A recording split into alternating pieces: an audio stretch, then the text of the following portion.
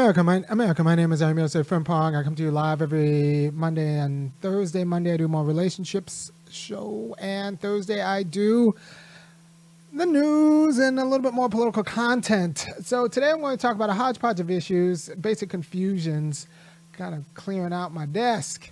And I guess I could start with, I'll start with the writer's strike. All right, so the writer's strike is happening, and I actually think writing should be a job.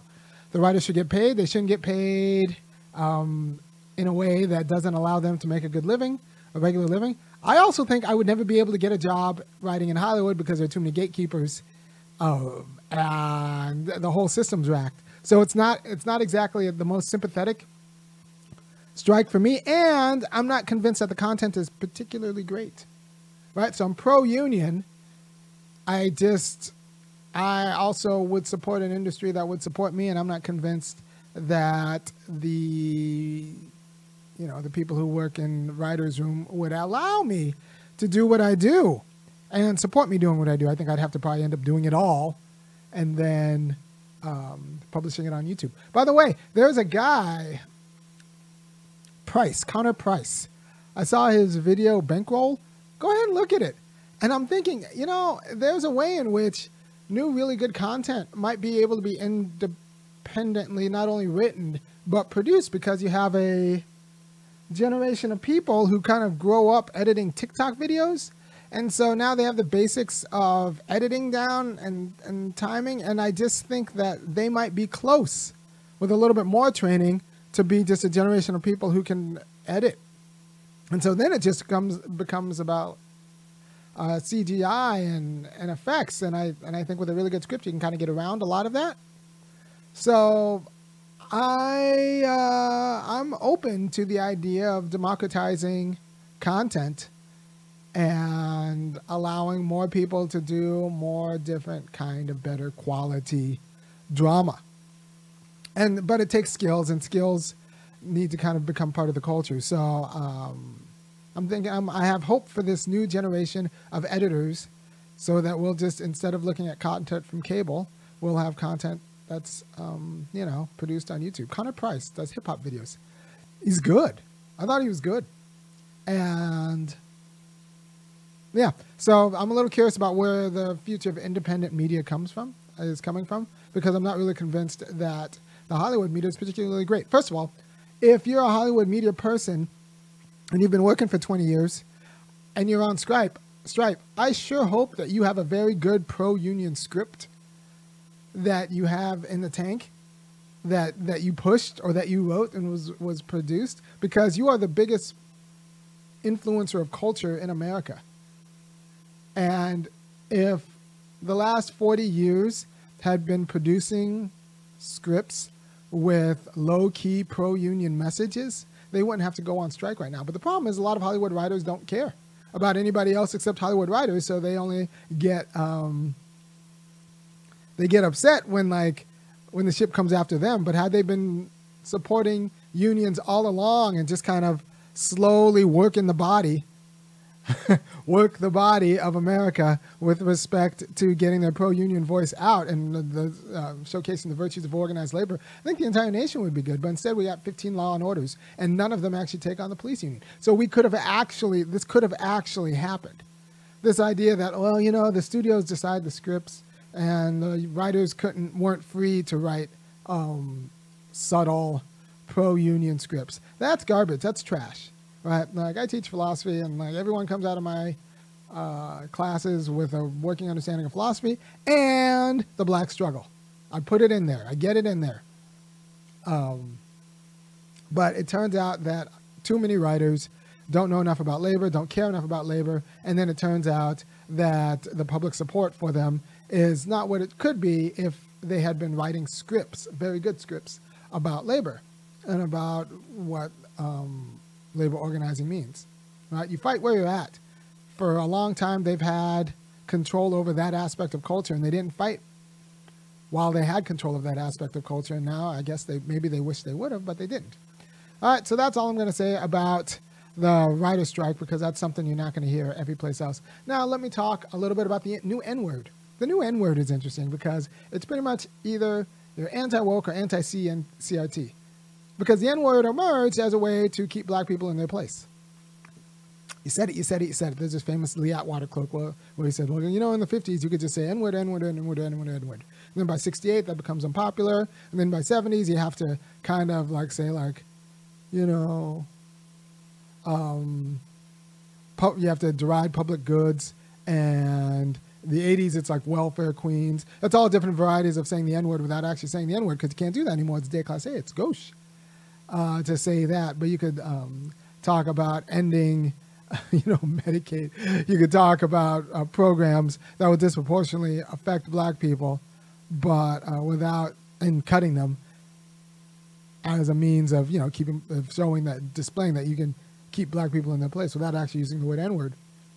And the problem is a lot of white people also use those. The more abstract you got it, the more white people kind of got caught in the net. And so now they needed a way to say N-word that left poor whites alone. And that's how you say anti-CRT or anti-woke.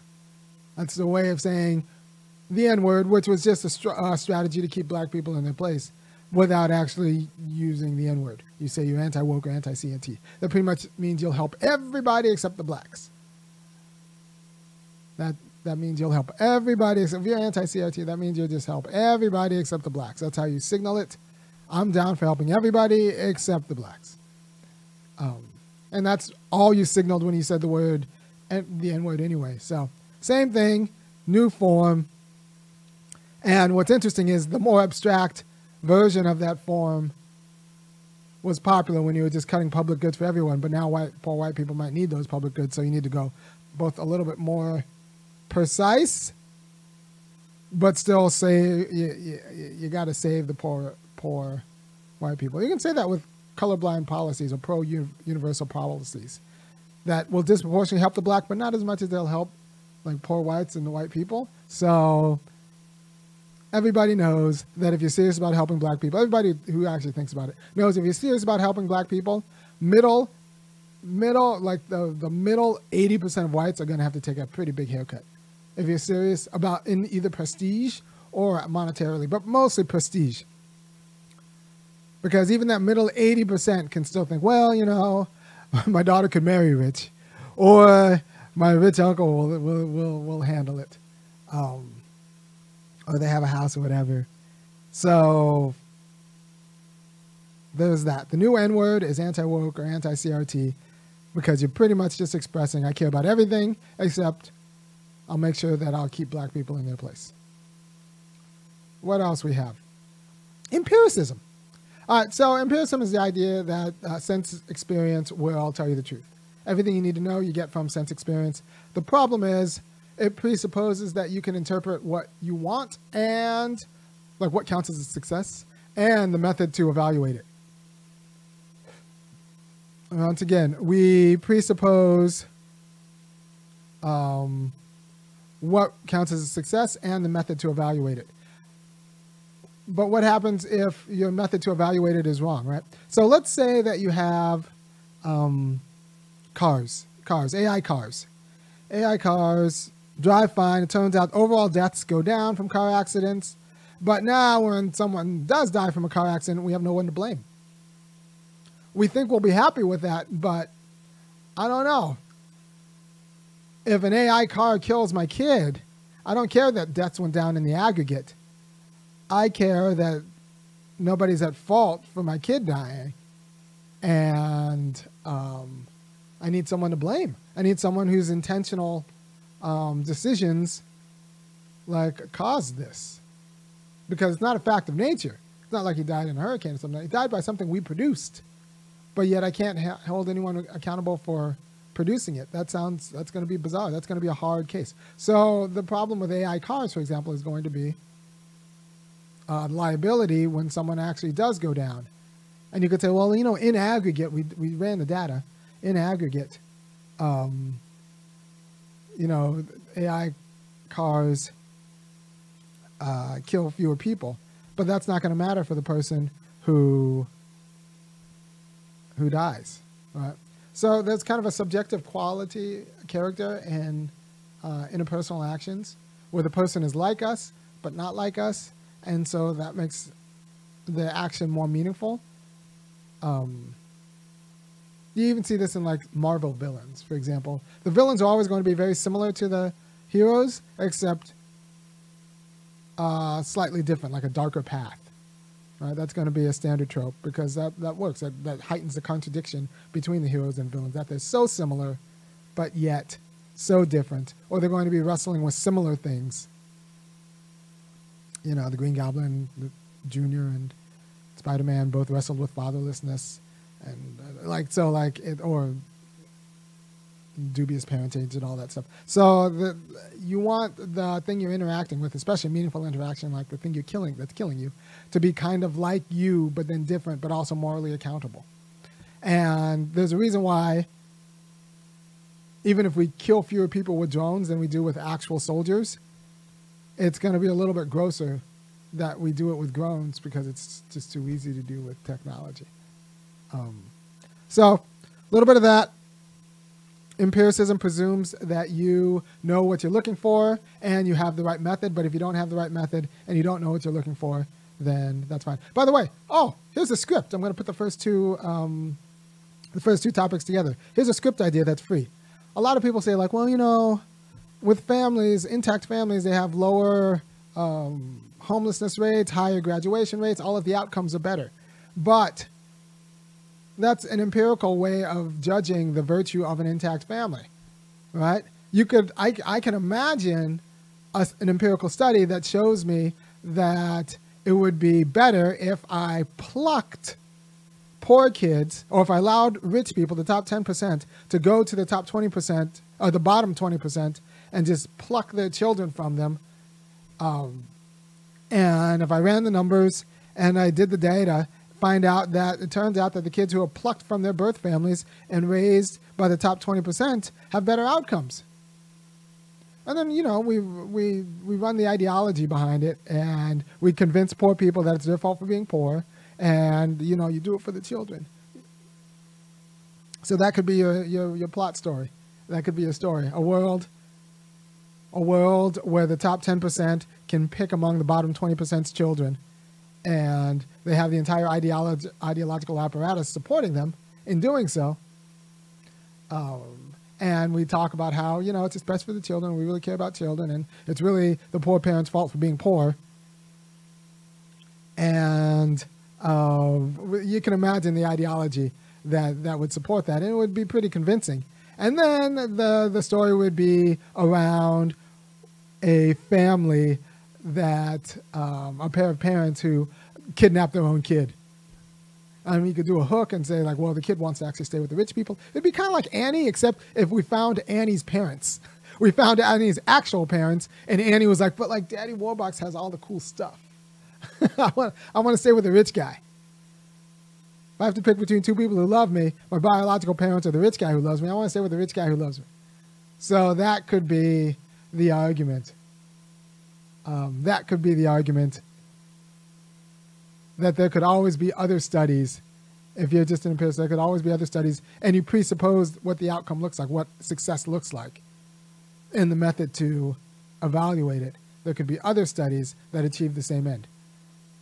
Now, a happy family isn't just, you know, those outcomes. It's got to have, or family right isn't just those outcomes. It's got to be consistent with not abusing parents and taking their kids because you feel like it, even if it's best for the children. All right, so just quick word about empiricism. Or you could have, there's all this data that says, like, well, you know, people are better when they're married. But you could just have data that says, well, you know, turns out that the outcomes are better if the spouse leaves, if the next spouse is making like 20% more money.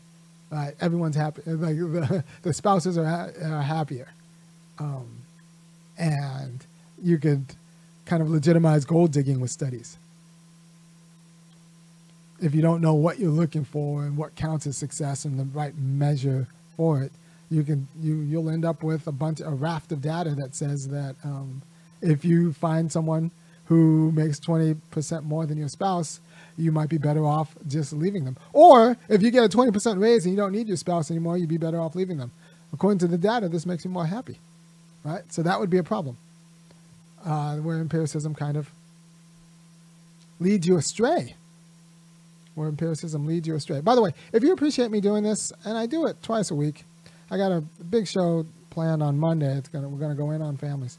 Go ahead and go to www.funkyacademic.com. Kick in $5, $15, $50. Go ahead and hit subscribe, hit like. That all helps me in the algorithm. More people randomly see this, which is important. Go back and like previous videos too, because that's always good too. And I was on the Bad Faith podcast with Brianna Joy Gray, talking about affirmative action and a host of other things. I like Brianna. She's a class act. It's funny because she admits that she comes from like a pretty solid middle-class background, and all of her, friends' families were wealthy. And, well-to-do, a professional class, and even if she wasn't, like all of her black friends were. And that kind of colors her perspective. But it's also, and so there's a way in which she says like the problem is poverty, not blackness, but she's also single, or not married with kids. And I'm always a little bit dubious, because the white version of Brianna is married and is at least as happy, but married and with kids. And so unless, I'm sure some people in the comments are going to say, like, well, what if she doesn't want kids or a husband? But like we suggested that she's like dating and looking for a guy. She just can't find one. And both her and Ebony Williams, the white versions of them, Ebony Williams, the white version's probably already married and divorced the millionaire.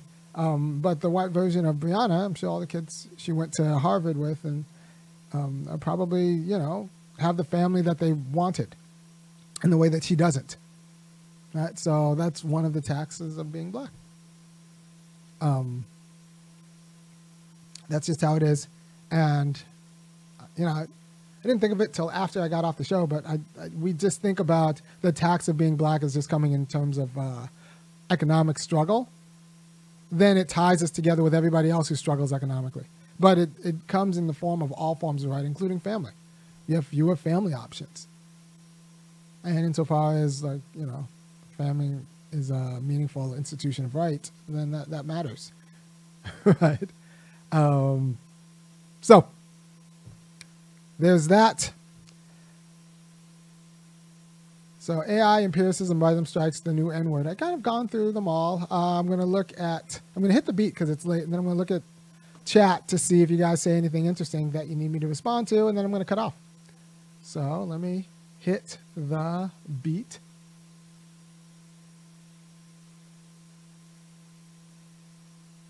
To the beat, y'all. Yeah. Sound good to me. Never change the ways for the world or the government. If I was the president, then I would state facts. You leave it up to me, I paint the White House black and I'm featuring your front.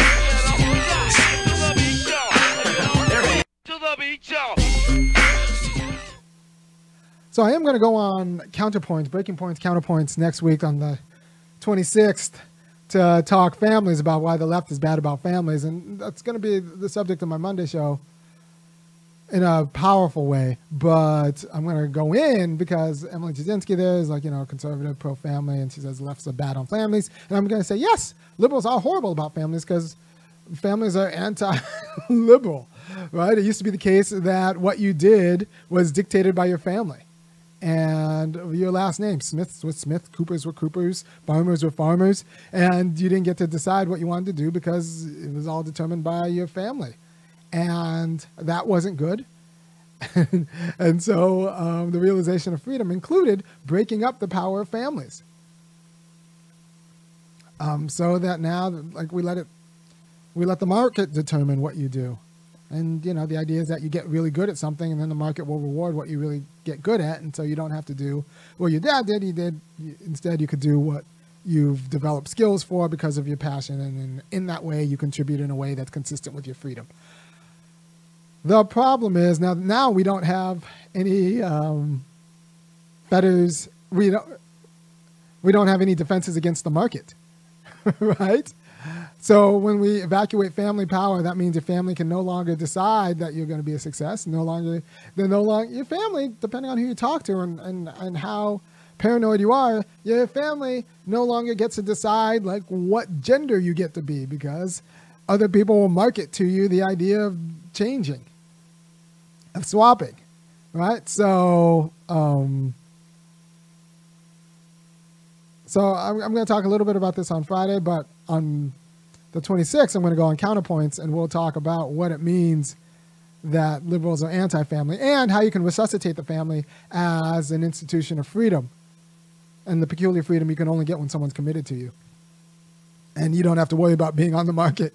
You don't have to worry about waking up one day and having someone just decide that like they're going to quit you and have that stick. It's an ethical love that's not tied to romantic passion, and what the state can do to support that ethical love. And I'm not talking about just like tightening divorce laws. I'm talking about actual enabling people to be better spouses and take care of that freedom. All right, take care. I will see you on Monday. Well, I'm going to go into the family stuff, and later.